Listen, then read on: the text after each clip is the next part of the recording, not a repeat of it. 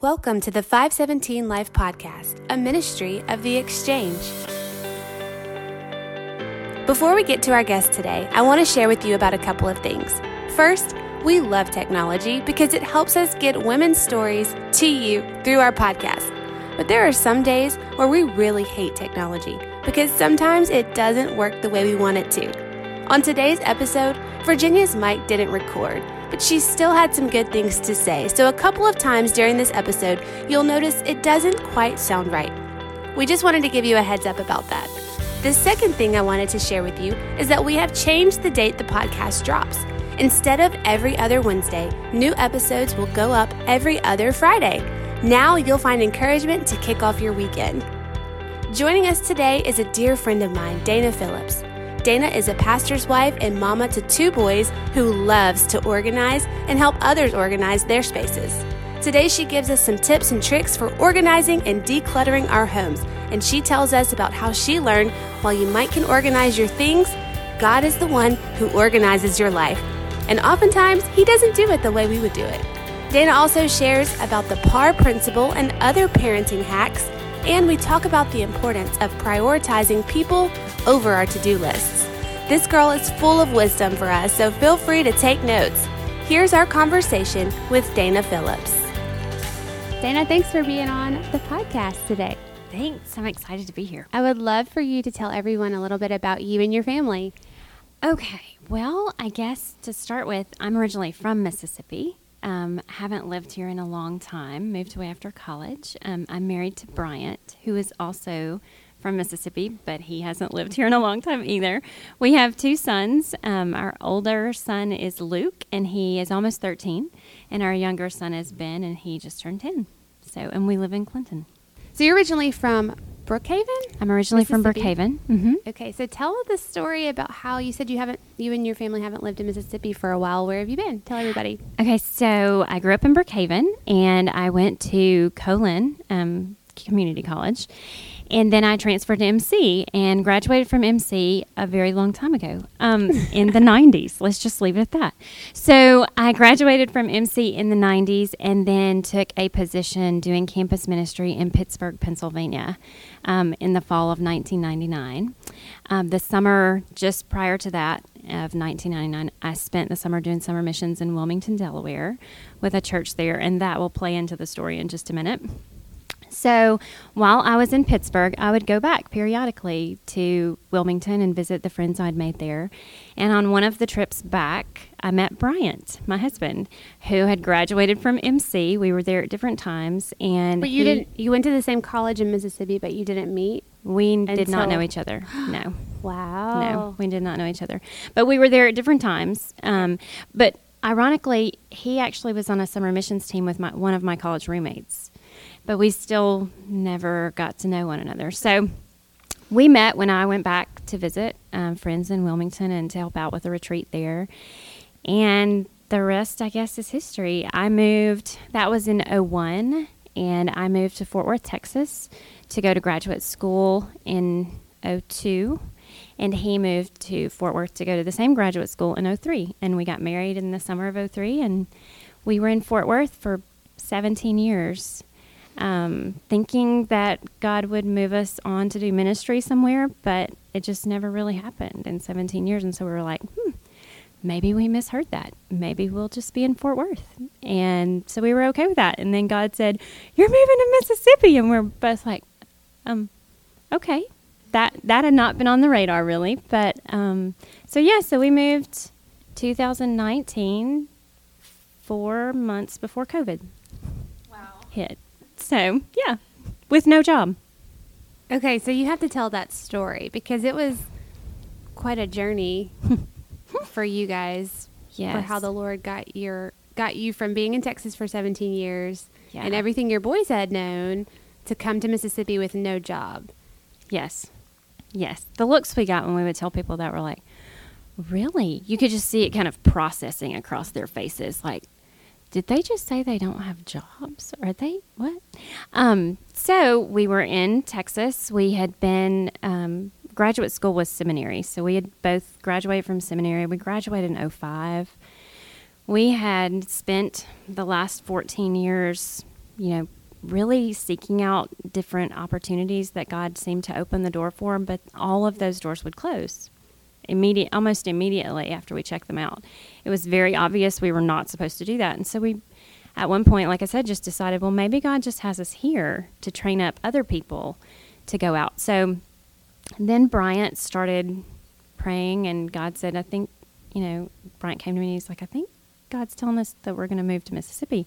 This is like 2 years before we actually moved. And I told him I thought he might have misheard what God said.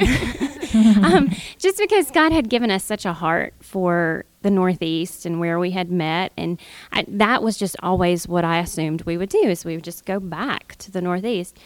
So Brian was like, no, I'm pretty sure that's what God said. And I was like, God hasn't said that to me. And so, unbeknownst to me, Bryant prayed the whole time that when the time was right, that God would put it on my heart too, that, this is where we were supposed to be. So probably about, I guess it was December of 2018, God was like, I really think you need to follow your husband, and you need to do this because this is what I have for you guys. And so I said, okay, because when God tells you to do it, you best do it. So I told Bryant, I was like, I'm on board. If you still feel like this is where we're supposed to go, then I'm on board. And he said, I am. And so we started praying, and that was probably January. It took me until January, I think, to go to him and say, okay, I'm on board. And then I guess in March, if I remember correctly, he said, we're supposed to move in October. And I said, this October? And he said, yes. And my husband had worked in business ever since we graduated from seminary. So this was a total career change. This was totally out of any ordinary that we had known. And we were game for that. But if you are trying to get a ministry position in a place that hires people usually out of other ministry positions, when you tell someone you've never, you haven't done ministry since right after college, but you want to be a pastor, they're like, okay. They kind of look at you like, are you sure you want to do that? So my husband was coming over probably once every 2 or 3 weeks just for the weekend. He would come over on a Friday and meet with people on Friday and Saturday and then drive back. Or he would come over on a Sunday afternoon and meet with people on Monday and drive back Monday night. Really encouraging, but no doors really opened up for a ministry position. And, August came, September came, there was still no position. And my Bryant said, we've just got to step out on faith. God told us to do it, and we just need to go.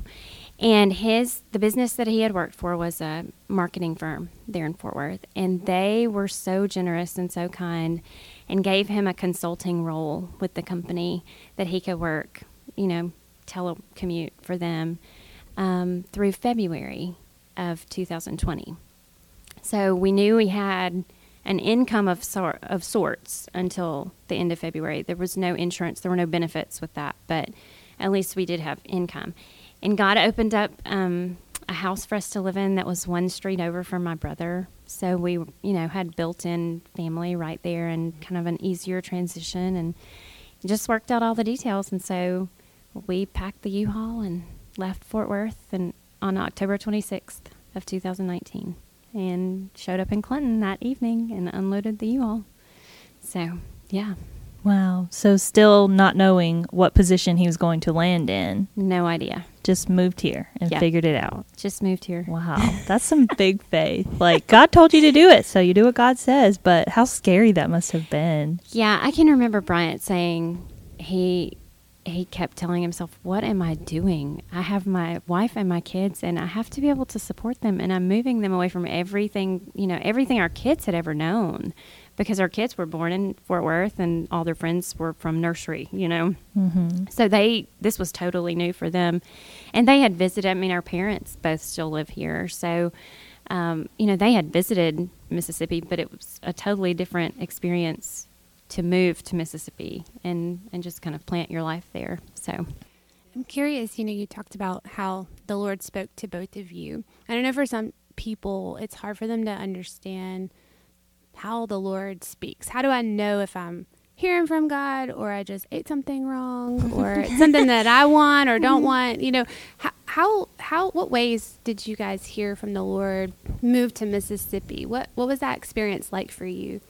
So it was different for Bryant, so I can't really speak for him. I mean, I can tell you that God affirmed it in a lot of different ways for him.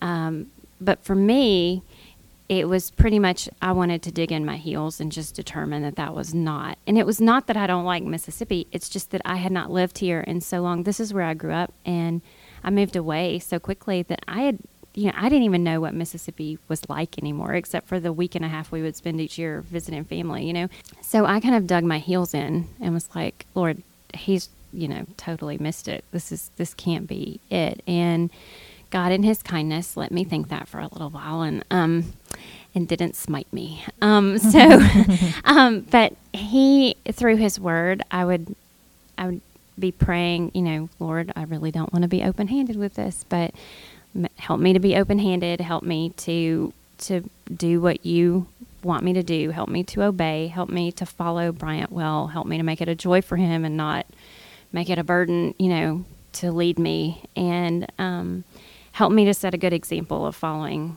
for the boys. If this is truly what you want us to do, then help me to be on board.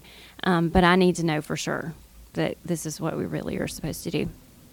And, God just continued through sermons, through different, and it wasn't even necessarily sermons at our church that we were a part of. It was sermons I would listen to from other people. And I don't even know that I listen to podcasts, but I'm technologically not the most up-to-date person. So I asked Heather one time about, do you see people on the podcast? And she's like, no, they don't video the podcast. Hey, but some people video their podcast. Some people do. So but like you don't, were talking about. You can listen to it on iTunes, but you don't watch it. That's right. On iTunes. That's right. So that was good clarification. Also, I'm still trying to figure out what the difference and I don't know if you call it a GIF or a GIF, but I'm just now realizing those are the ones that move and the ones that don't are the memes. I told you I'm technologically, I'm getting there, but my children have to help me. So I would listen to different things and God would just re-emphasize what I had prayed for, like you need to follow. It would be, you need to do this, you need to do that, you need to listen to you need to follow your husband, make it a joy, you need to listen to his leadership. And I'm like, okay, Lord, I'm getting the picture. So, and then through quiet time, as I prayed and I would read through scripture. Yeah. And even crazy things like television shows. Like we were watching Hometown one time with our kids. Something came up that I'd been praying about, and I was like, no, not really, Lord. No, you can't be using a television show to re-emphasize something I've been praying about. But so lots of different ways that God just affirmed it and had a total peace when I gave in and said, okay, Lord, I'll do it your way. I will not try and force my hand anymore. Mm-hmm. So. And I love that you talk about having a total peace. It didn't mean you had the answers to your questions. No. But it's just a feeling that you have that, okay, Lord, I can trust you because you are watching over us and taking care of us. You're not going to call us to something and not provide. You're not going to just drop us. So you didn't have all the answers to your questions, but you had a peace that he was so good to give you to help you obey. Yeah. Yeah. And we had lots of other things going on in the background at the same time where God was providing. We had our younger son. I don't know if you guys remember several years ago. It's probably been 7 or 8 years ago. There were airbag recalls that they would spontaneously deploy in cars. Ours was one of those cars that was recalled, but they didn't have a fix for it. And we were sitting at a traffic light, probably less than a mile from the interstate. We had just gotten off the interstate in Fort Worth, and they spontaneously deployed while we were at the traffic light with both kids. I was driving, and both kids were in the back seat. And what we didn't realize is our younger son had to have ear tubes. And we can't know for sure, but we think that the ear tube had fallen out and there was still a small hole in his eardrum, and the extreme pressure change from the airbags deploying caused the eardrum to rupture. And we didn't realize that And so I take him in like December for an ear infection, and our pediatrician's like, "Oh, we have a problem." And I was like, our pediatrician was really low key. So I was like, when he says we have a problem, that's a big deal. So I said, "What's going on?" And he told me, and even let me look like I know anything. I was an English major. Like, I don't have any idea what that looks like, what a healthy eardrum looks like. But even I could tell that's not right. And so we had to see a specialist, and Ben had 3 surgeries in a year and 2 months to repair his eardrum. So all of that was going on in the background, and these are surgeries that are tens of thousands of dollars. And God provided for all of that. And so, we had seen over the years how God provided. So that was not a shock to us. And that was not something I had raised my support when I did campus ministry in Pittsburgh. So I knew if God's calling us to Mississippi, He's going to provide. I don't know how, but He's going to provide. So we just went. And here we are. Now, how long was it from the time you moved to Mississippi before Bryant found out or got the position? Okay. The ministry position that you guys were called here for. We moved on a Saturday, and it was either Sunday or Monday. I think it was Monday that he turned in, like, he filmed a little video. I think it was Monday. He turned in a video to the church that he now works for. And he started interviewing with them like maybe 2 weeks after we moved here. But what was really funny is he interviewed for a position that doesn't exist right now because it was an expansion position, but due to COVID, that didn't happen. But he was interviewing for that position, and all the while that he was interviewing for that, it was in a different location from Clinton. We were living in Clinton. The boys were getting used to Clinton. We were close to my brother. They were making friends. And so it's like, Lord, if it's possible, could we please stay in Clinton? If that's just, if that's what you want, is it possible for us? I know it looks like this position is working out and it's not anywhere near Clinton, but could we please stay? And I think it was like a week or two later, the gentleman that Bryant had been meeting with from church said, I know we've been talking about this direction, but we have an opening at our Clinton campus for this position, and we think you'd be an even better fit for that one. And so Bryant comes home and tells me, and I was like, no way, I've been praying that we could stay in Clinton. And he was like, what? And so he told one of the pastors that he had been meeting with about that, and the pastor's like, I would love to know the date she started praying, because we started thinking about this at this, around this same time. So it's just lots of things like that where God just worked it out. And so Bryant went on staff at our church the second week of February, and so we were there 2.5 weeks before COVID hit, and we all came home. So, yeah. So that was interesting. I did also mention I'm an 8. Let's not. Okay. You may not can organize your life, but you do organize some drawers and closets really, really well. My kids might not like that part of my personality, but I do. I really enjoy organizing. I've always enjoyed that, even being a little girl. I enjoyed that. Yeah, I know. Maybe I should have had a life when I was a little girl. I'm not sure, but I loved organizing stuff, and so I love to help people do that. I mean, I like it at my house, but I really like to help people do that.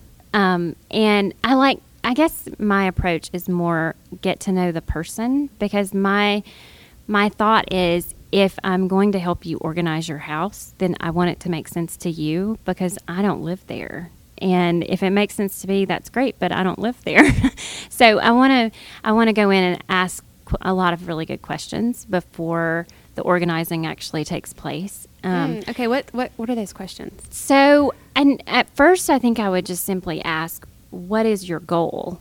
When you say organizing, a lot of people have different ideas about what that is. So, are you organizing what you already have? Are you organizing and you want to clean out before you organize what you have? Do you want to organize in piles? Do you want to organize in big bins? Do you out of sight, out of mind? What about organizing in junk drawers? Well, because I know which junk drawer things are in. yes, see, and that's an organizational style. So my husband and I are very different. Okay, Yes, Virginia. Yes, they're very different styles. My husband tends to organize like, I know where it is. It's in this area over here, or this area over here, and I have it, color. Like my closet is color coded by sleeve length, and and then he's like, they're just in there. I know where they are if I need them. So it just depends on what makes sense to you. So if it would make more sense to you when you open the drawer, if you would be happier knowing, oh, look, all of it's in its place, then great. We can find the places, if you have a screwdriver in your junk drawer and rubber bands in your junk drawer, and you have a dish towel in your junk drawer, well, does all that need to be in the same junk drawer? Or, how often do you use that screwdriver? Does it need to live there, or does it need to live somewhere else that like in a toolbox, in a closet or something?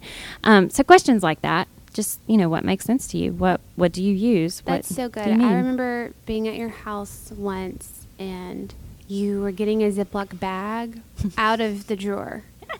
And I gasped, and there were some other girls there too, and we all just like, oh, that is the most beautiful Ziploc bag drawer I've ever seen in my life. I love it. And you had taken them out of the boxes, if I remember correctly, and you put them in what? So I had little clear plastic containers that are like silverware, individual silverware organizers, and you can stick them in those, and then they don't run around in your drawer and get all mixed up. So, Carrie, are you an organizer? Not really. I know where things are. I prefer organizing my life than organizing my things. Yeah. I would love to just walk us through, if you can, your process. So I know you moved into a new house, and you kind of got to start from scratch, which I'm sure you just nerded out on. Yes, I loved that. Yes. Yeah. That part of it anyways. Yeah. So where do you even start in a room like a kitchen or a laundry room? How do you even know? Because at least for me, when I attempt to organize, because it doesn't come natural to me, I get overwhelmed very quickly. Where do you even start? I heard you say, what do you use most often? So that could be a question to kind of help you. But where do you even start in trying to, what are some tricks maybe, or some tips that you've come to live by? So one thing that I do is I help people see zones in their kitchen. Okay. So if your pots and pans are in a cabinet across the kitchen from your stove and your oven, then you're going even if you don't have a large kitchen, you're still having to walk across your kitchen to get to a cabinet that's not near where you're actually using that. Does that make sense? So I keep my pots and pans right there on the sides above my vent hood kind of thing. So, or down below. And I'm not a big user of the broiler. So, sometimes if I didn't have a very big kitchen, I just use that drawer under the, under the stove, under the oven to put my pots and pans in. Yes. But that is a warming drawer? Some of them, or is it a storage drawer? Some of them are storage, and some of them actually, if you use the warming function, and I had one that actually was the broiler drawer. It was a drawer that was a broiler, and so we just had to make sure we didn't turn that on accidentally when the pots and pans are in there. So, but yeah, things like that. Or, I don't even know what mine is. It does get hot. Yes. It gets hot. It gets check hot. on that so you don't cause a house fire. You don't want to burn your house down or melt your handles to your pots if you're keeping them underneath your oven. That would be unfortunate. So, working in zones. Yeah, so I did have enough. Yeah, I did have enough thought towards organizing that I at least put the colanders near the sink. Yeah, that's as far as I got. I also don't put heavy things way far back in a cabinet. Oh, yes. That I have to use for serving pieces and cake stands and stuff like that. that's fun. I'll put those down below in the back of the cabinet because, I mean, I don't use those to, when I entertained a lot more than I have in the last year. But, when we would entertain more, then those things would be kept closer to the front. But things I don't use as much, seasonal things, Christmas platters, things like that. Okay, what do you do with those things? You put them in the back? I put them in the back, yeah. And I am a person who likes to clean things out. So I go through and decide, are we really using this? For example, I went through and cleaned out our kitchen just probably a month or so ago because we had moved in with all these things and we've lived there almost a year. I guess August will be a year. I was like, we haven't used this in the whole time that we've lived here. Do we really need this? So a good friend, it applies to this, but it also applies to larger perspective. But one of the one-liners I use is, we live in the what is, not in the what if. And so one of my mentors used to say that all the time. And so that's when I have that question, because I am that person who's like, ooh, but I might need that here, and then I talk to myself and I tell myself, well, you haven't needed it in 2 years. So it's been taking up valuable real estate in your kitchen cabinet for 2 years and you haven't once used it. So you might use it in a decade, but is it really worth taking up the space? Do you have something else that you can use instead? So one of the things was one of those little mini chopper blender, like a food processor? like a teeny food processor. And I had 2 of them. And I was like, why do I have 2 of these? And one had a glass bowl and one had a plastic bowl. And I was like, that's great that has a glass bowl. And I love it. I have never once used it. I use the one that has the plastic bowl. And my thinking was, but the glass bowl will last longer. Well, if you never use it, it will last a really long time. So that was one thing that took its journey to the Goodwill. So, your home is very inviting and it's welcoming and it's beautiful, but it feels just like you can relax. Some homes you go in and it's junky, and that's definitely not your house. Obviously, you would never stand for that.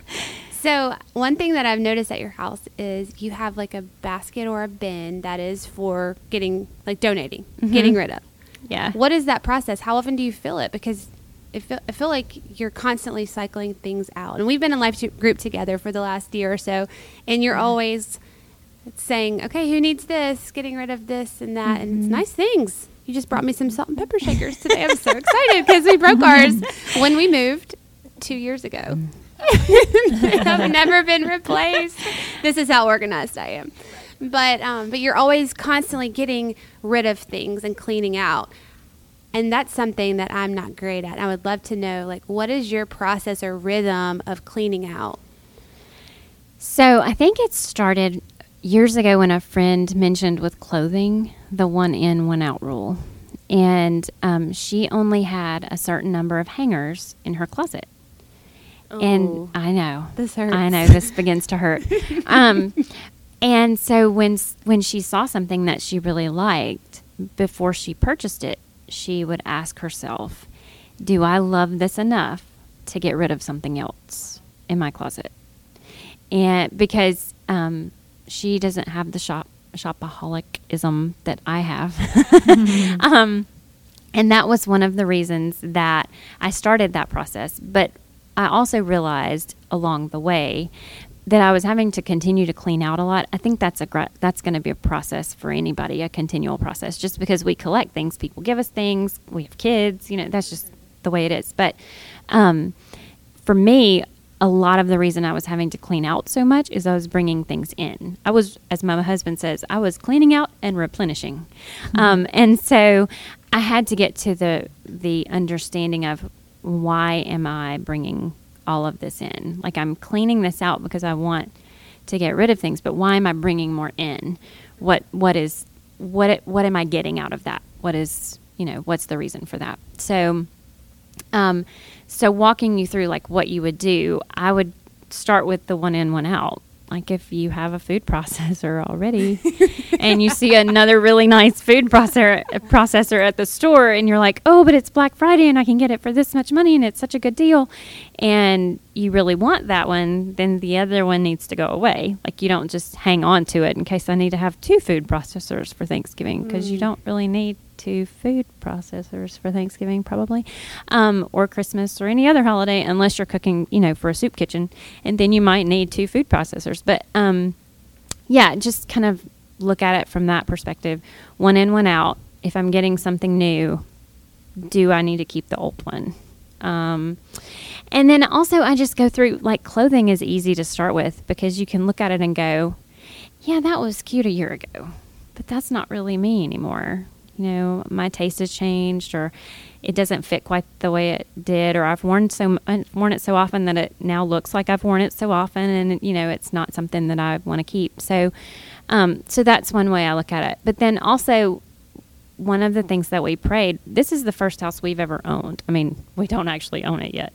In 29 years we'll own it. But right. But yeah, so we had rented for a long time, and I think that helped me keep inventory low. Yeah, because you have to put it in a box. You really determine how much you love it if you have to put it in a box, especially if you have to wrap it in bubble wrap and you have to buy the bubble wrap to wrap it in. So, if you're in your house for 30 years, you got to be proactive. The continual clean out is a good idea, because you just don't realize. I mean, my mom's going through things right now. They've lived in, my parents have lived in their house for how old am I? 44. So like 34, 35 years. And, things just collect over time, books and different things. So she's going through things. And so that's something that's really helpful, is the continual going through if you've lived in a place a long time. But if you're moving, Virginia, that's that's an awesome time, because you come to the nitty gritty of, I don't want it that badly. Or you can be me and wait until the last minute to start packing a move and don't have time to go through it all. So you wind up moving all of your junk to your new house and shoving it in a closet where it probably still lives. So I want to go back real quick, because something that I've even learned over the years, I'm not a very organized person, but I do come from a long line of people who like to save things. Some people call it hoarding, but I like to be gentle. And and I started a business off my grandmother's collection, so very thankful for that. But getting to the point, maybe this is something for people to chew on, but there's a generosity aspect of this, because you needed salt and pepper shakers. You had not bought them yet, but you gave yours away because you were not holding on to material things. And while you may have bought some to replace it, that's, not the point is that you were able to give and, help somebody else out. And I know that's a small thing, salt and pepper shakers, but that is kind of a generosity and, avoiding greed. That's good. That's just something that I've learned in my life, of holding on to things and seeing why. Why do we hold on to these material things? And some do have sentimental value, and it could be that you need that in the future. My husband always says, if we really need it, we can buy it. But, and you can sell things on Facebook and make money. So if you're like trying to do the Dave Ramsey emergency fund, then that could be an easy way to build you up, an emergency fund if you need that. But also, if you can give, give. And so sometimes that might be because you could upgrade something and you still have a really nice food processor. Maybe somebody needs a food processor. And we're talking, that seems very superficial, but that comes down to a heart issue. Absolutely. Condition of giving your things and not holding on to material things. That's good. Maybe that's a jump, but No, not at all. There was a purse I wanted forever. And I just never did go and buy it. And probably because I'm just really cheap. And I'll never forget one of the nights, and Dana, like you said, generosity. I mean, yes, that is her and helping others and blessing other people. And one night she comes to Life Group and she's just got a bag. She's cleaned out. When Dana cleans out, we all get excited.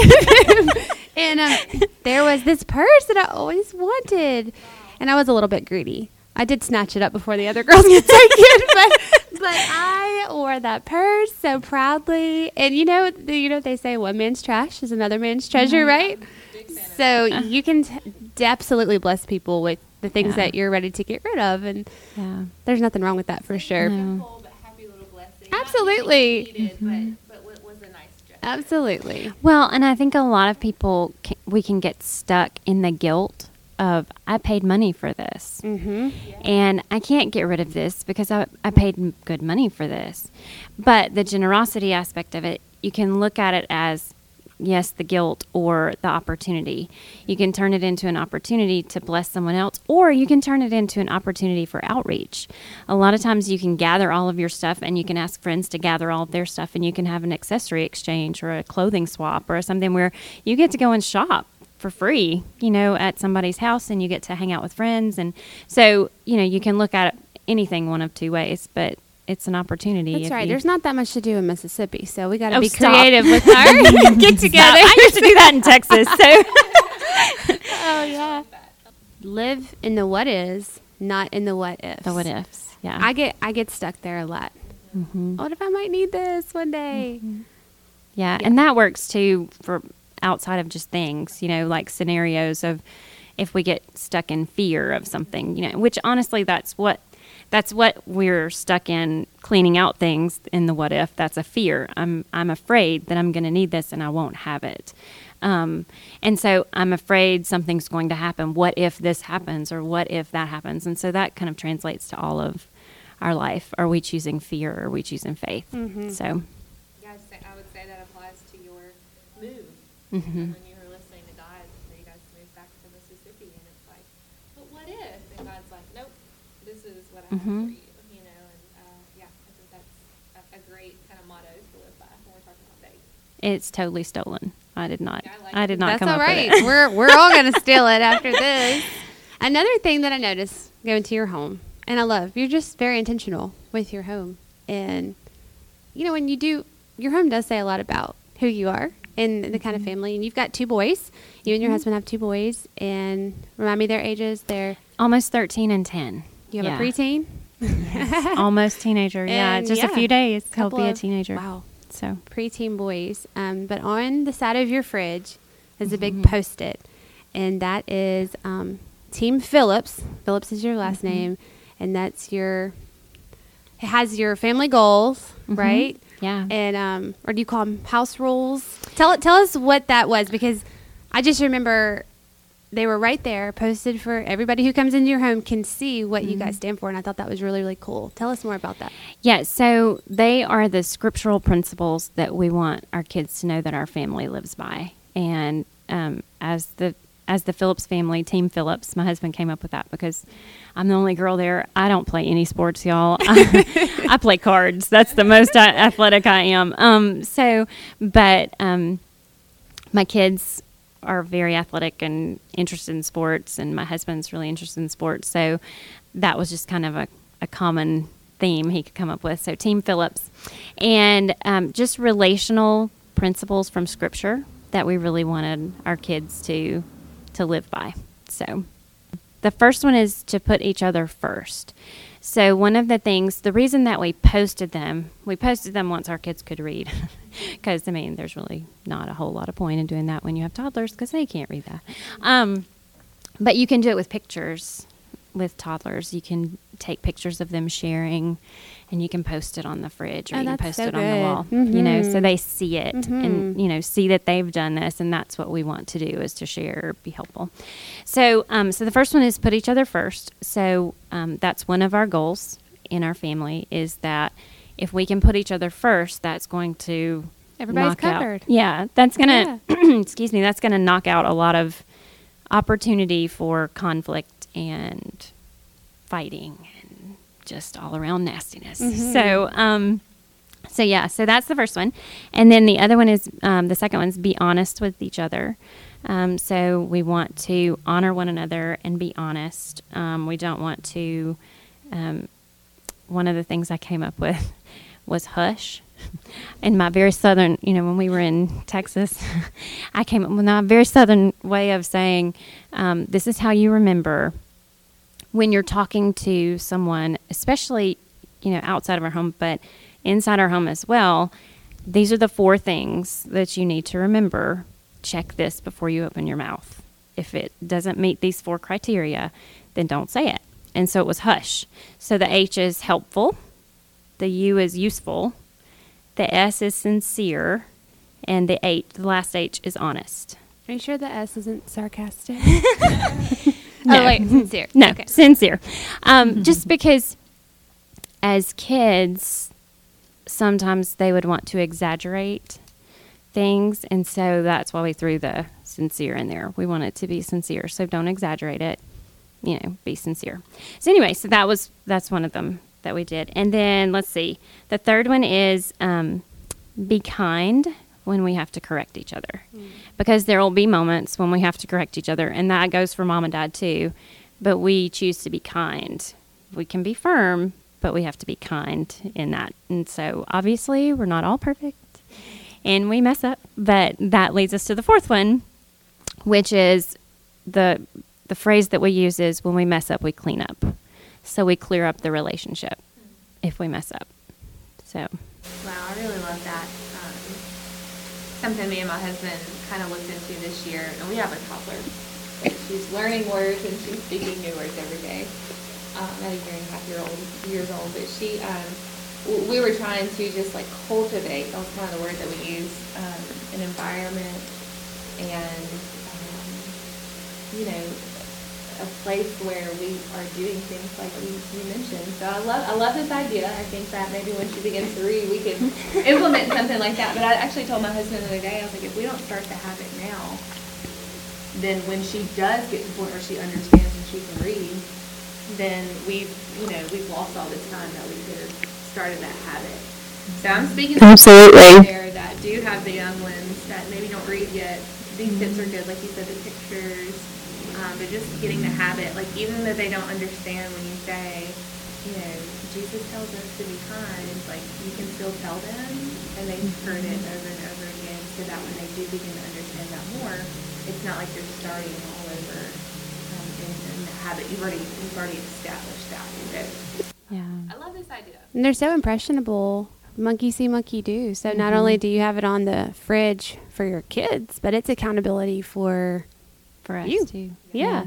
And even like when the boys were little, we had friends. We had boys. So our books didn't live long at our house, usually when they were toddlers. But if they were fabric books, they lived. Otherwise, they were in 400 pieces. But we had friends who did little photo albums, little flip book photo albums, and they would take pictures of their kids, like hugging a stuffed animal or putting away their toys or things like that. And they'd put it in that little album, and they'd tape all the sides so you couldn't take the picture out. And then they'd give it to the child and sit down with them as if it were a reading book. And they would sit with them and go through, look, this is you being kind. Wow. Look, this is you sharing. Look, this is you cleaning up. That really honors God. That pleases God, and that's a great thing to do. Thank you so much for doing that. And so it just re-emphasized, what they were trying to encourage in their kids. I think Pete the Cat is great at teaching life lessons, but I love the reality of this is a picture of you. You. Mm-hmm. As a human individual doing this. That's so good. So at the top of your Post-it, large Post-it says, we are Team Phillips, and we work together to please God by obeying what the Bible says. We choose to put each other first, be honest with each other, be kind when we have to correct each other, ask each other's forgiveness when we mess up. And I love that. When we mess up, we clean up. That's such an important skill. Yeah. And one that we have to be modeling as adults constantly. Yeah. That was something really new. The church we were a part of when we lived in Fort Worth, the first time I ever went to Lord's Supper at our church there, they have a time of clearing up relationships before the Lord's Supper is taken, because that's the instruction, is you want to make sure that you're clear in relationships with others and before God before you take Lord's Supper. And so they had a time of clearing up, and people would get up and go to one another and ask their forgiveness for things that God had laid on their heart. And I was watching parents get up and go ask their children's forgiveness. And I was like, whoa, this is totally different than anything I'd ever seen. And I thought, this is mind-blowing. And so that was something when Brian and I got married that we said, this is definitely something we want to set up in our house, because we want our kids to know nobody is above asking forgiveness. Nobody is above that. So yeah. How did you narrow that down, these 4 things? Oh, well, I mean, they're scriptural principles, relationship principles, and they were principles that the church we were a part of in Fort Worth had as your membership. There were 7 principles that you agreed to as a member of that church. The other were more corporate type. You give financially, you follow leadership within scriptural limits, things like that. So you participate in the ministry. So these first 4 are the ones that are more relational, like one-on-one relational. So we took those and just kind of reformed them and used them for our family. And there was another one-liner that you've used in parenting specifically with your boys that I've stolen and taken to be my own, but it's talking about just teaching responsibility and going ahead and equipping your kids with responsibility at an early age. We don't get to enjoy privileges until our responsibilities are taken care of. Can you tell me more about how you've used that with your boys? Yeah, our kids, I actually talked to them. They asked, what are you going to talk about today, Mom? And so I told them, I'm going to talk about the PAR principle. And they're like, oh. That's what it's called. Yes, PAR. Like, oh. They love that one, They right? don't. They do it because they're good to follow us. But it's not their favorite principle in the world. The PAR principle is? The PAR principle. Privilege, accountability, responsibility. That's it. So how we learned it was a mentor of ours, who's a dear friend, taught that just in life, in general, that's how life works. We don't really get privilege without being accountable to take care of our responsibility. And that's how God has set up life. He doesn't give us the privilege without holding us accountable to take care of what He's given us. And in the same vein, He doesn't give us the grace to handle somebody else's responsibility. And so that kind of goes hand in hand with what we teach the boys when they get upset because this won't happen this way. And we're like, well, is that really your responsibility? Because it sounds like God's not giving you the grace to handle this because that's your brother's responsibility, not your responsibility, or that's Mom's responsibility, not your responsibility. And so, so privilege, we really all want privilege, but we can't have the privilege. Like, for example, in the business world, if you have a job, they don't give you a paycheck unless you're responsible, and you are accountable to take care of what they've given you to do. So we're trying to train them to be men who are men of high character and who are leaders. And leaders understand that you have to be accountable for the responsibility you're given before you can take advantage of the privilege. Does that make sense? Mm-hmm. So we've tried to emphasize that with them, and like I said, also emphasize when they get frustrated. Okay, it looks like you're frustrated. What was your goal? Because when you're frustrated, it's usually because your goal is being blocked. So what was your goal? Do you realize what your goal was? Or what was your expectation that wasn't met? Do you realize what it was? Because you wouldn't be frustrated if something hadn't been blocked. So we try and help them to think through that so that they don't just emote, that they think through. And that is also something I try and think through, because it's easy for me to get frustrated and then I catch myself and go, oh, I had this expectation that the day was going to look like this, and it didn't turn anything like that. So yeah. That's really good. So now you guys are in ministry.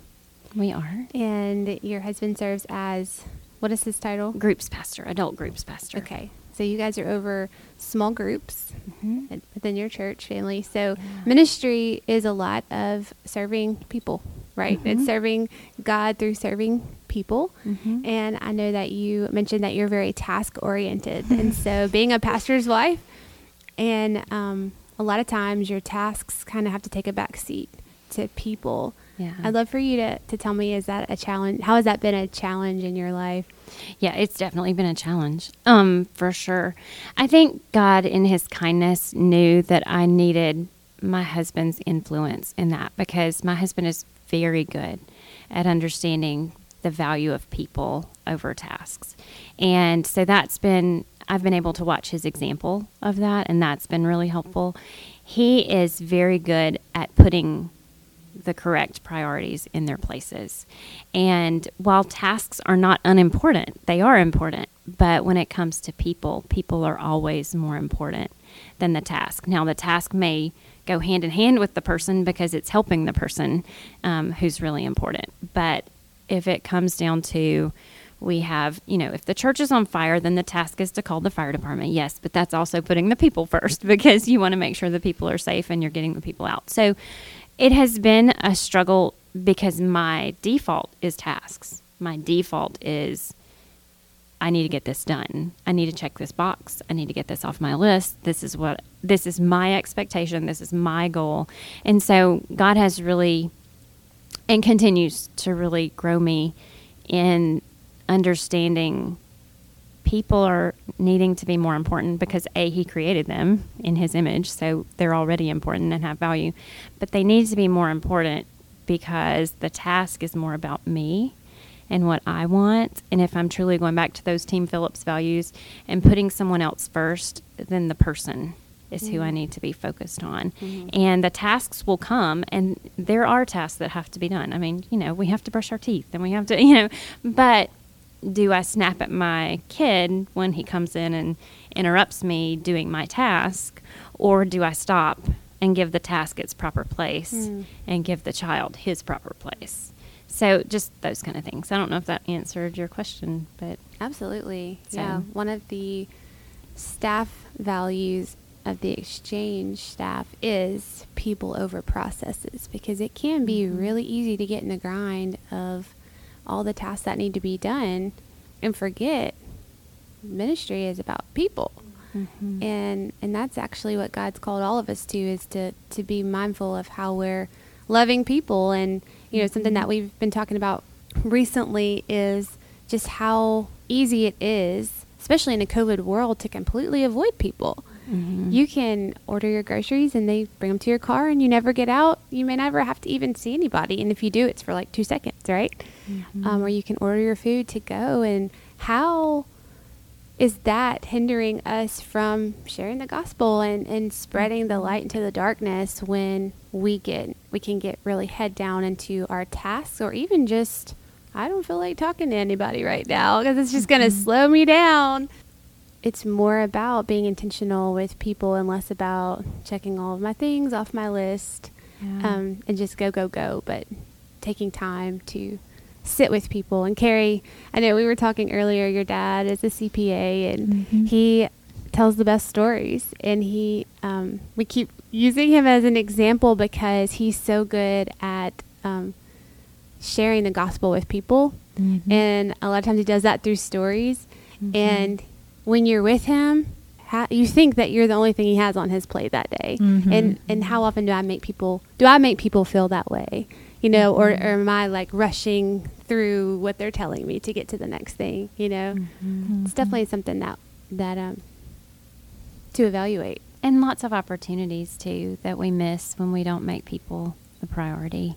The dishes, I've heard friends say before who are further along in life, the dirty dishes they will be there. They will be there tomorrow. They will, not that you need to leave your dishes in the sink for 2 weeks. That's not what I'm saying. But after we just talked about organizing for real. Anyway, but the dishes will be there, and the dishes will be dirty every day.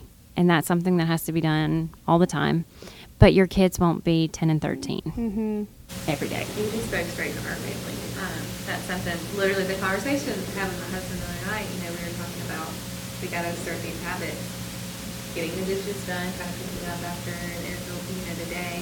And he's a task-oriented person himself, but gotta get bath time, get the dishes done. We're both kind of like splitting our responsibilities to get those things done. It was kind of that thought of, okay, what can we do to get the dishes done, but to also put our daughter first, so that she, from very young age, is seeing her parents put Jesus first. In every aspect, and then also just teaching her about Jesus, even from a young age where she might not fully understand what we're saying. So I love that you said dishes, because that spoke straight to us, because that was one of the tasks we had to figure out.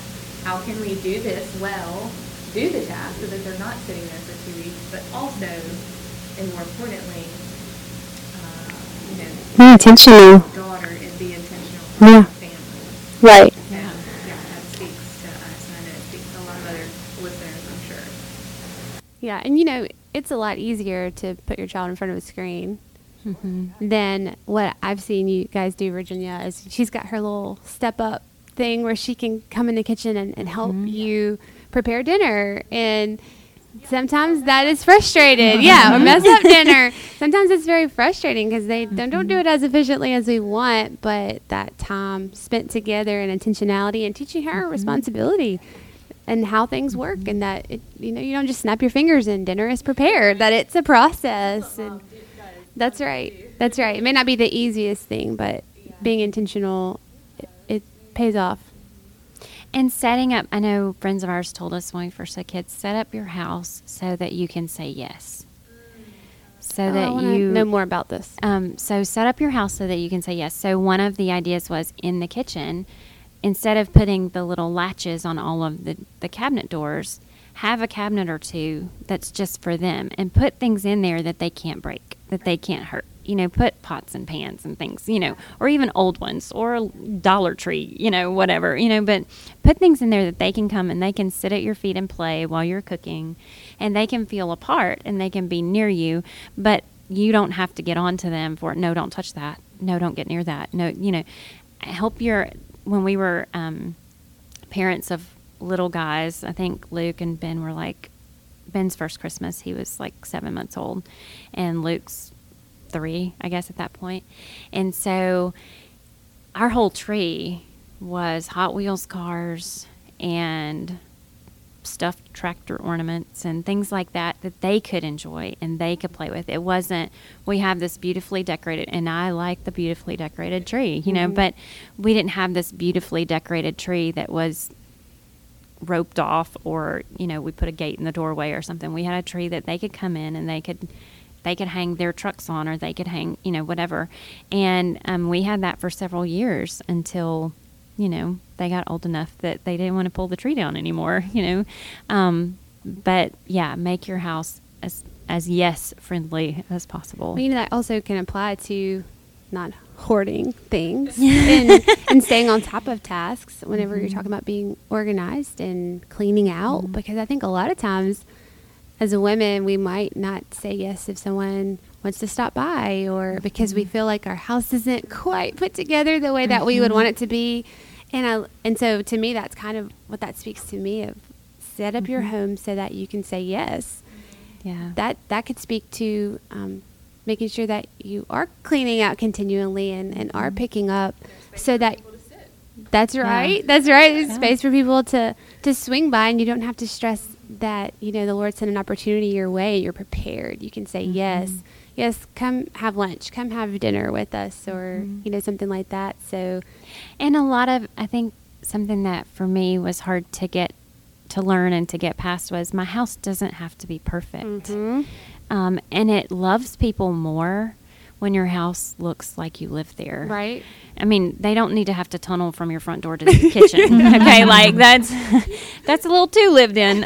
But, it's okay if your kids have left some toys out, or you have stuff on your desk, or there's something on your kitchen counter. I mean, ideally, yes, I would love for there not to be stuff on my kitchen counter. But you know what that means? That means people live here.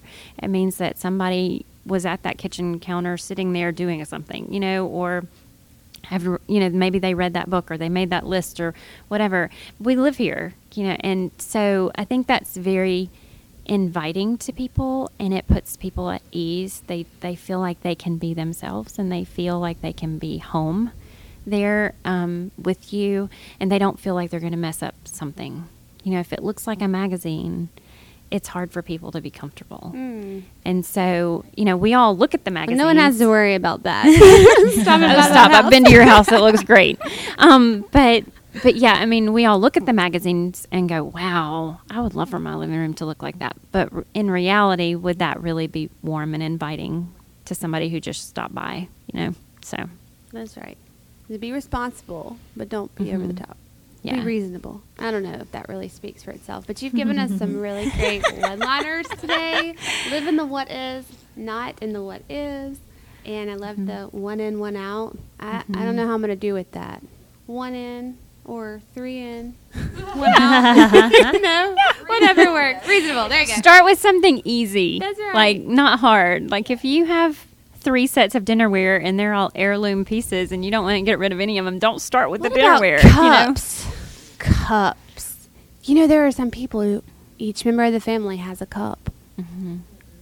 And they wash their And cup that's it. and Like, their plate. I That's did, right. Yes, I've been watching a lady on YouTube for the last couple of months, and that's how they live. Is each person Wow. just has one cup. We're not that far yet. Yeah. No, we Who haven't. are your inspirations when it comes to organization? So the one that I've been watching a lot that I really enjoy is called The Minimal Mom. She's a believer. She lives in Minnesota, I think.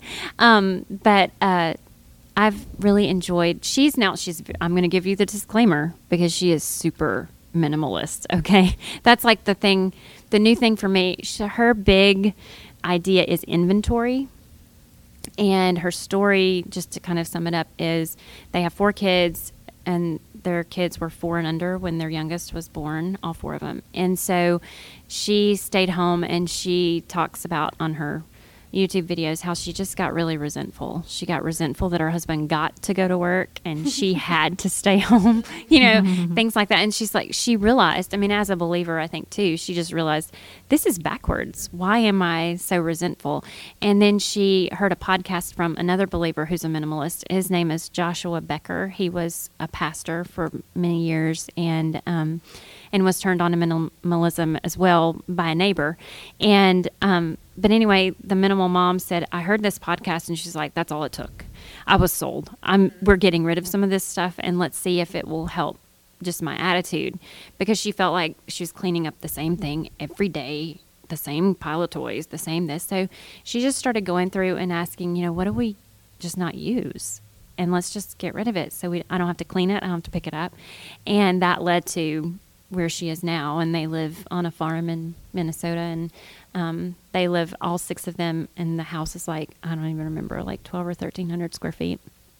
And it's this great, like, you look at it on the video and you're like, wow, like everything is clean. The surfaces are clean. Obviously they're not always clean, but when she does the videos, they're clean, but yeah, so that I've just been kind of thinking of that because I'd mentioned earlier the shopaholic tendency. And that was something that God just really burdened my heart with was, what are you trying to fill with this that I'm supposed to be filling? So what is it that you're trying to make up for, or what void is there that you're trying to stuff with all of this stuff or the shopping? Because a friend of mine's a runner, and she for years tried to get me to run, and I was like, not running unless I'm being chased by an animal that I think I can outrun. I'm not running, And so she said, but you get this high. And I was like, yes. And I can go to an air-conditioned mall, and a credit card gets me that same high, Yeah. And I know Dave Ramsey's cringing if he ever hears anybody say that. But I had to come to the point of saying, okay, yeah, I'm buying this stuff because I really enjoy it, but why am I really buying this stuff? And is it really giving me what I want? And so I came to the point of, I'm having to take care of all this stuff and deal with all this stuff and organize and reorganize and clean out all this stuff. And that's time I could be spending with my kids, because Luke goes to college in 5 years. I've got 5 years. Do I want to spend it organizing a bookcase? Do I want to spend it reorganizing my kitchen? No, I want that time with him. So I think that's just kind of where I landed. So I love that. So would you consider yourself a minimalist? no. Okay, but goals, right? We have Something to strive for. Oh yeah, we have a long way to go if we're ever going to be called that. But it has been, and I think we call it our house fish and bones. Like when you read a book, you glean the fish, the meat from the book, That's and right. there's always parts of it that you probably won't agree with or may not even line up with Scripture. You throw that part out, but you can learn something from everybody. And so that's kind of the thing I took away from her was, I probably need to just decrease my inventory.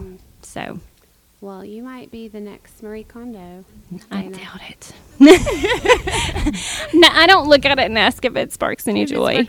I'm just like, yeah, I don't use you anymore. See ya. No, but one of the things that you do, probably not out loud ask yourself or ask your items, but you do try to think, would this spark joy in someone else's life? And I appreciate that about you, that you're, even when you are cleaning out and decluttering, that you are constantly thinking of who you can bless with what you're getting rid of if someone else needs it. And I just love that about you. You are a blessing to so many people. And Thanks. you've blessed me just by what you shared today. You have so much wisdom. And thank you so much for sharing. Sure. Thanks for having me. And it's borrowed wisdom. So Borrowed from others. So That's right. And we always love to ask our guests, what is something new that you're loving right now? New that I'm loving right now. I think probably that goes back to the whole idea of inventory. I'm really loving, there is a real freedom. A friend of mine is the one who mentioned the YouTube channel for the Minimal Mom. And I thought, okay, I'll try it. And so, because I did want to clean out, I had accumulated some clothes and stuff like that I was like, I probably need to get rid of some of that because my closet looks a little junky. And so I started just watching some of her videos, and the videos are like 10 or 15 minutes long. And so I would watch them while I was doing the dishes or at night, or I'd watch them, while I was getting ready in the morning. And that idea of inventory kept coming back, and I was like, I really am spending so much time that I could be spending with my kids. Like, I would sit down and read a book with our 10-year-old, and I'd be like, I enjoy this so much more than organizing a closet, even though I'm an organizer. So I think that's the thing that's really been exciting the last couple of months, is we've been able to kind of move things sized down, I guess, in a lot of areas in our house. That freedom and that time that's been a huge blessing. And seeing how much, I think there's always the opportunity, especially because I can always tend toward, saying there's a positive and a negative way to look at everything. I tend sometimes toward the negative. And so, I catch myself going, I wasted so much time. I've done this for years, and I could have had all of this time for all these years. And I have this regret, over that. And then I'm just reminded, the enemy really wants me there. The enemy wants me down in the muck and the mire and the regret and the guilt because then I won't move forward, and I will continue to waste that time. And so I think just realizing when the enemy attacks and how to fight him has been really helpful. And that's just one of the ways God has used, is cleaning out the stuff to remind me of that. So awesome. Not just loving the inventory, but all the freedom and time that you now have because of it. Yeah. That's awesome. I've had so much fun. This is so fun. I'm the only girl at my house, so to be here with all these girls is a lot of fun. Girl time. Thanks for listening to this episode of the 517 Life Podcast. Dana gave us some great tips for organizing spaces, loving others well, and teaching responsibility to our kids. If you would like to connect with Dana for organization help or connect with us, you can email podcast@theexchange.cc or find us on Facebook or Instagram. Remember to share this episode with a friend and subscribe to the podcast so you don't miss a minute of life.